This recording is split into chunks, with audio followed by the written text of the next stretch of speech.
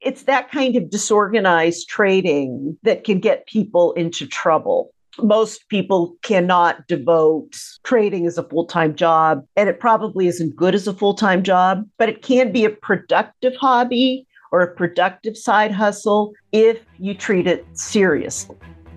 Hey everyone, welcome to the Anarchy Podcast. 99% of traders will never make consistent profits. So why listen to the 99% of advice? On this show, we're going to challenge some of the most hallowed and repeated tenets of trading, and in doing so, set you up to succeed where others fail. Spoiler alert, we don't have a secret strategy or magic wand that will let you skip out on the hard work of learning the markets, but we can debunk viewpoints that are holding you back. If that sounds good to you, come join us.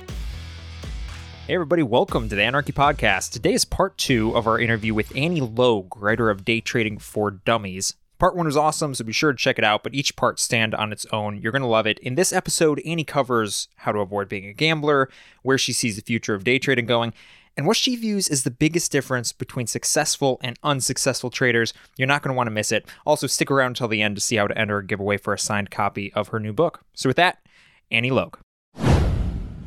Okay, so you talked about a few of the things that you're kind of putting into the next this upcoming edition. So could you give how has day trading changed over time since edition 1? What are the changes that you've seen happen? Obviously, like you said, there's not really any pits anymore. The floor has lowered substantially to get in, so there's a lot of krill out there just ready to get swallowed by a whale. So, how has that changed? Does that affect who's getting in and who's getting out? It's a zero-sum game, so there's a lot more just, fresh bait out there. So, how have you seen it change? And to tag on to that, where do you see it going? That's the follow-up question. Okay. That's an interesting one. Okay, so how it's changed a lot. I mean, the first edition of the book had a lot of information about making sure you had a fast, dedicated internet line and computer backups. And because there was a lot of, you had the technology risk was higher than it is now. Internet lines are far more stable. You can use your phone as a backup, so you don't need to have a backup PC. So I think that has been a big change. The other thing that's been a big change is that all the brokers are non-commissioned now.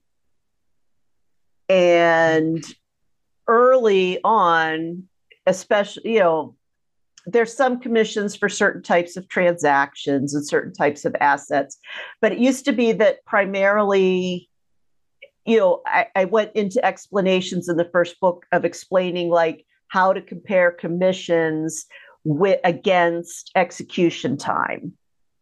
And of course, now that's not the concern, but people do still need to worry about execution time because a lot of brokers don't offer good execution and they're somewhat upfront about it. I mean, a lot of the brokers that are pooling orders or doing payment for order flow, you're going to have a harder time getting optimal execution. And if your strategy involves trading for very short term, that's going to kill you, right? Yeah.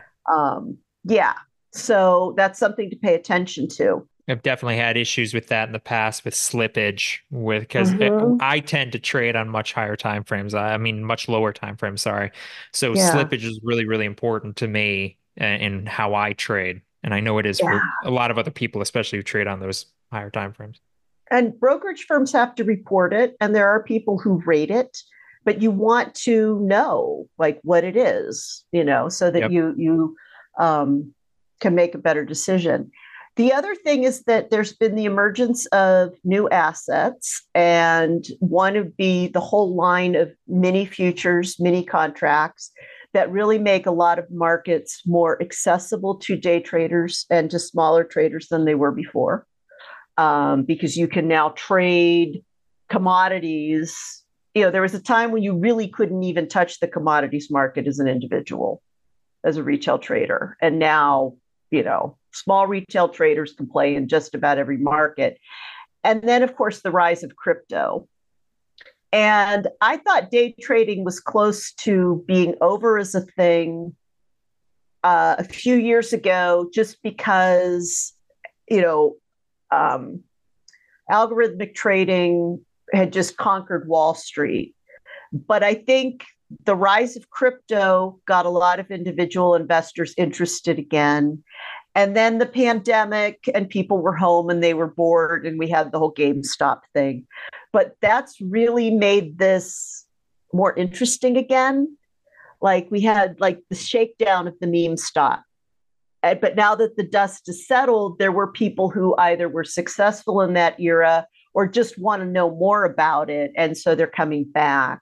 The blow up in crypto last year, I thought would last longer than it has, because crypto's doing better, or certain coins are. And I think that that's adding some more life to the whole day trading game. I really do. Hmm. Now, Mm-hmm. do you see, now you said like, and a lot of people shared this when kind of algorithmic trading, Mm-hmm. hit its stride, right? And uh, that day trading was kind of going to be over. A lot of people share that same opinion, and it seems to make sense. What are your opinions on now going forward, with now that we've kind of hit this new, we blew past the plateau on AI? How do you view that coming up? And like, I know people, I've seen people on Twitter, big people who think it's going to be done. Like the AI is just going to smooth everything out and it's going to be impossible to get. Like, what's your opinion on that?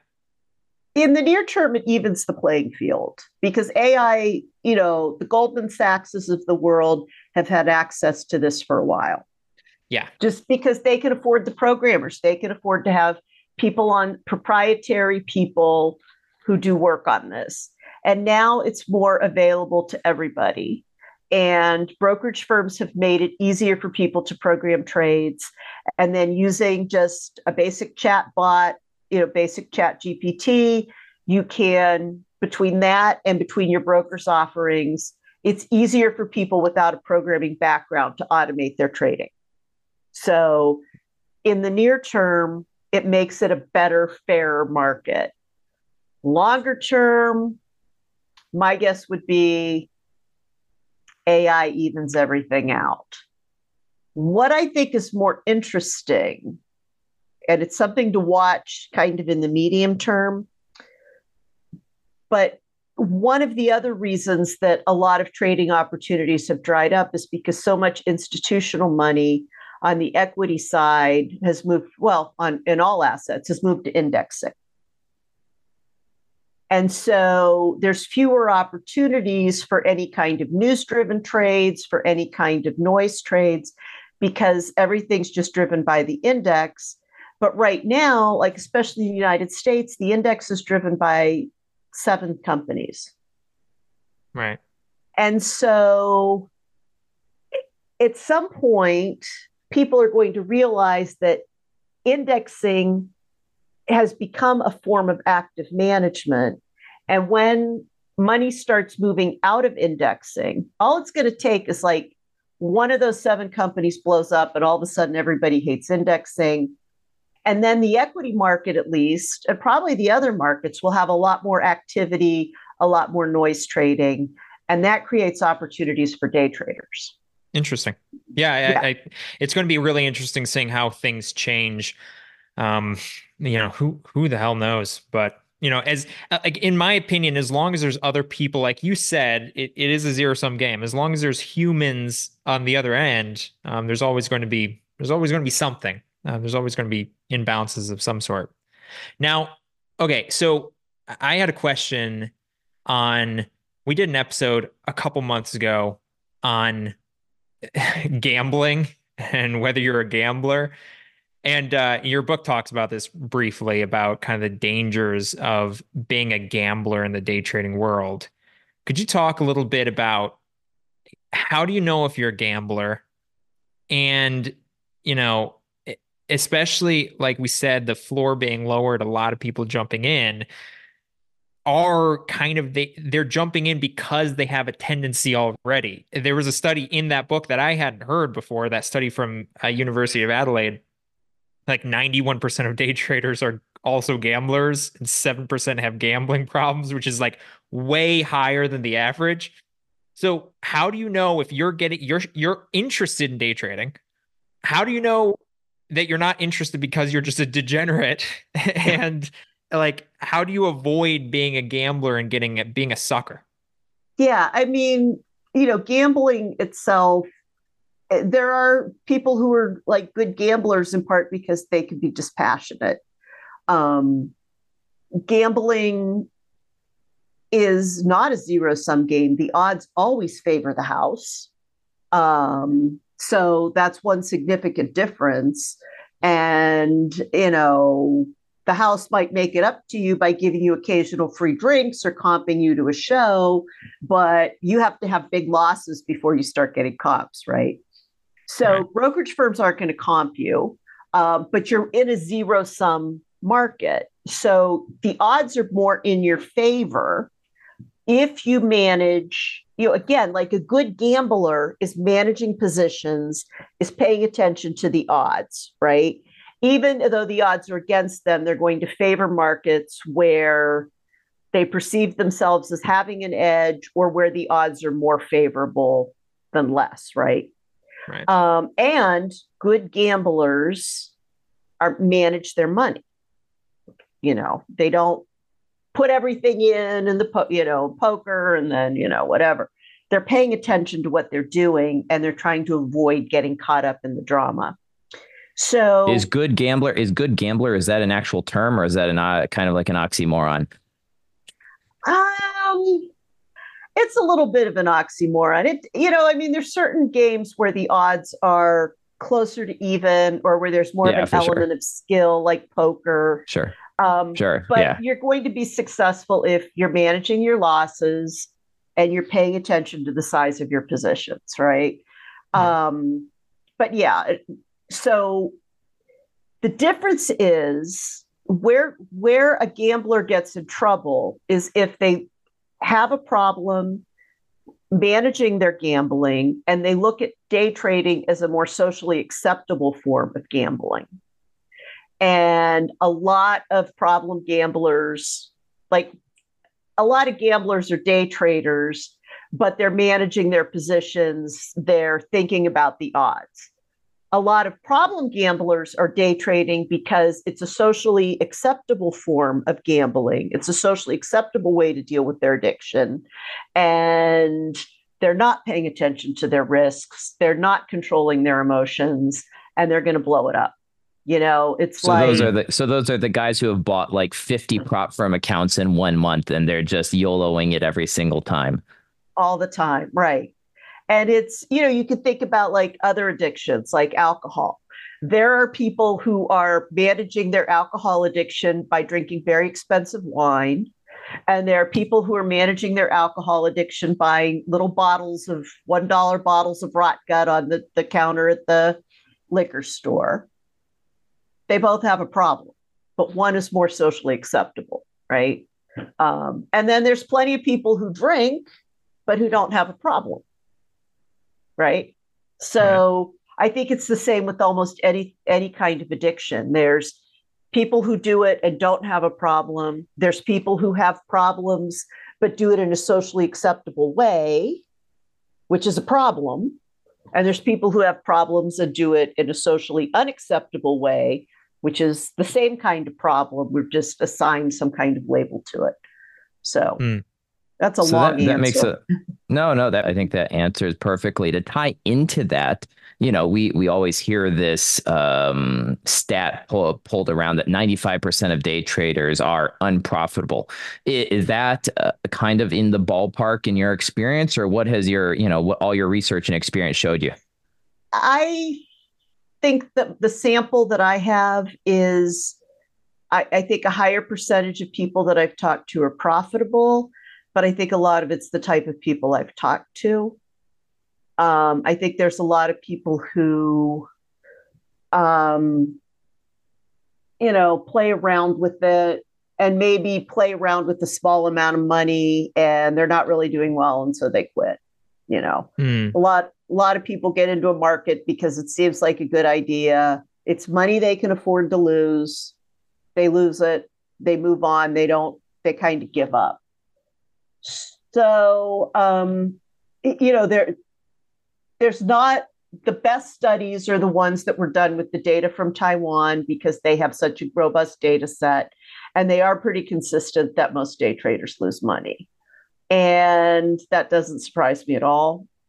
And it's a combination of the people who don't want to miss out. They hear everybody doing it, so they want to try it, who maybe try it and have small losses and realize trading's not for them. And then for people who don't trade, who continue to trade, but who don't manage their losses, who don't manage their positions well. So you kind of mentioned that the people you deal with, it's might be maybe different. Does that tie into just people who who treat day trading as a business, like it's just their business? I know you mentioned in your book you warn against doing day trading as kind of a hobby. Can you Mm-hmm. talk to that a little bit and how that might play into it? Yeah, I mean, I think that you could have it as a hobby, but have it be a serious hobby where you dedicate a certain amount of time. You take the time and energy to learn the markets, to understand what typical trading patterns are in your market at the time you trade. But you're not just like, oh, hey, this guy on Reddit said this is great. And I heard somebody else on Reddit made a lot of money. Or, gosh, I haven't looked at this market in months. Let me see what's happening. I'm just going to buy some calls and see what happens. It's that kind of disorganized trading that can get people into trouble. Obviously, most people cannot devote trading as a full-time job, and it probably isn't good as a full-time job, but it can be a productive hobby or a productive side hustle if you treat it seriously. Mhm. And that means paying attention to the things that aren't glamorous. You've got the internet's filled with people who've got surefire strategies. You watch their videos, you pay for their system, and blah, blah, blah. But it really gets down to understanding the market you're trading in, what's going to drive, what are the dynamics of calls, how are they going to behave close to expiration, things like that.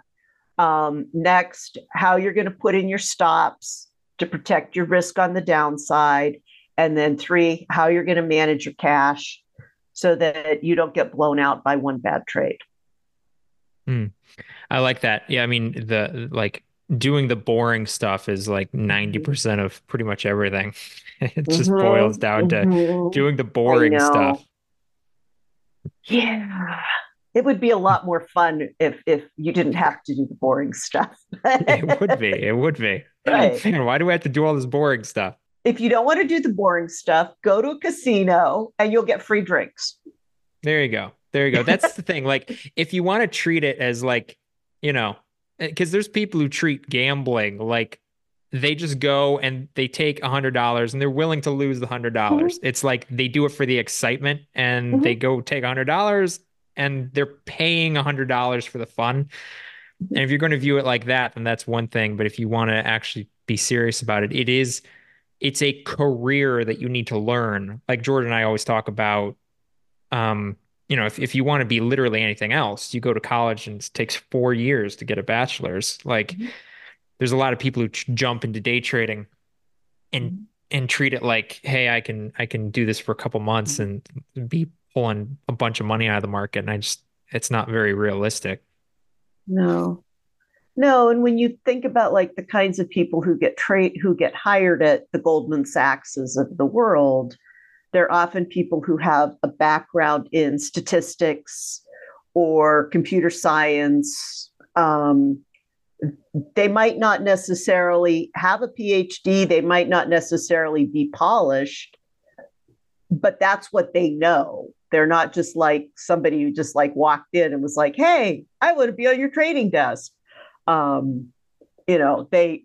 have an interest and understanding of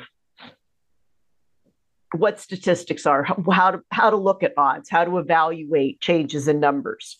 If you had to boil down something that kind of sets the successful and the unsuccessful trader apart, do you have like a maybe top one or two things like that would set those people apart from the regular run-of-the-mill unsuccessful 95%? I would say number one is, do they take it seriously? Like, are they going to take some time to figure out what they're doing and how they're going to approach it? Number two, tracking trades so that you know when you enter the trade, you know what your stop is. When you enter the trade, you know where you're going to, you know your entrance, you know your exit. You know your exit on the downside, you know your exit on the upside. And then being able to evaluate that. And then money management. It's really those three things, they're not glamorous. Jordan, do you have anything else? Do you have any other questions? Because I know we're nearing the end of our time. Do you have any other questions to ask? Well, we're going to talk about it, but where can people find your book, and kind of what languages is it covered in? Because I know it's more than just English, and we're an English podcast right now, but we do have people listening from quite a few other countries. So where can people find it, and what languages is it available in? Well, the fifth US edition is coming out this month, and it's available at every major bookstore. It's also available at your public library. Public libraries are big supporters of authors. And so if you don't want to buy the book, I'd rather you get it from a library than get a pirated copy online. So then there are several international editions. There's a localized for language, but also for differences in regulations and local practices. There's a Canadian edition. There's a Dutch edition, a German edition, and a Brazilian Portuguese edition. Awesome. Perfect. Yeah, because we're planning on, and I know we talked about this, we're planning on giving away a copy of the book as a giveaway. So just for everybody listening, all you have to do to enter the giveaway, just share this episode on social media or to someone you know personally who might enjoy it, and then just shoot us an email at contact@anarchytrading.com, contact@anarchytrading.com. There it was. Or DM us on Twitter at anarchytrading, and just shoot us an email or a picture of your share, and that way we can know you're in the giveaway, and we'll give away a copy of the book, a physical copy if you're in the US. If you're elsewhere, we'll have to do an ebook or something like that. But yeah, if you're in the US, we'll ship you a physical copy. Now, can we get that copy signed? Yes, I will sign that copy. Hell yeah, perfect. Yeah. Perfect. Well, Annie, I again appreciate you taking the time with us. This episode has been really, really valuable. There's been a lot of really good stuff in here. I know our listeners are going to really appreciate it. Where can they find you? Do you have any social media, anywhere else that people can go and follow your work? I have a website, which is anlogue.com. I'm on LinkedIn. I used to be on Twitter or X, but I'm not anymore. But I am on Threads, so you can find me on Threads. And I have a Substack, although it's not really about trading. It's more about like Generation X life. But it is the Whatever Years at Substack, if you're interested in that. Perfect. We'll provide links in the description for everybody so they can find you again. And thank you so much for coming on and for talking with us, and really appreciate it. Thank you so much for having me. Thank you for getting up early, Jordan. I appreciate it. This has been a lot of fun.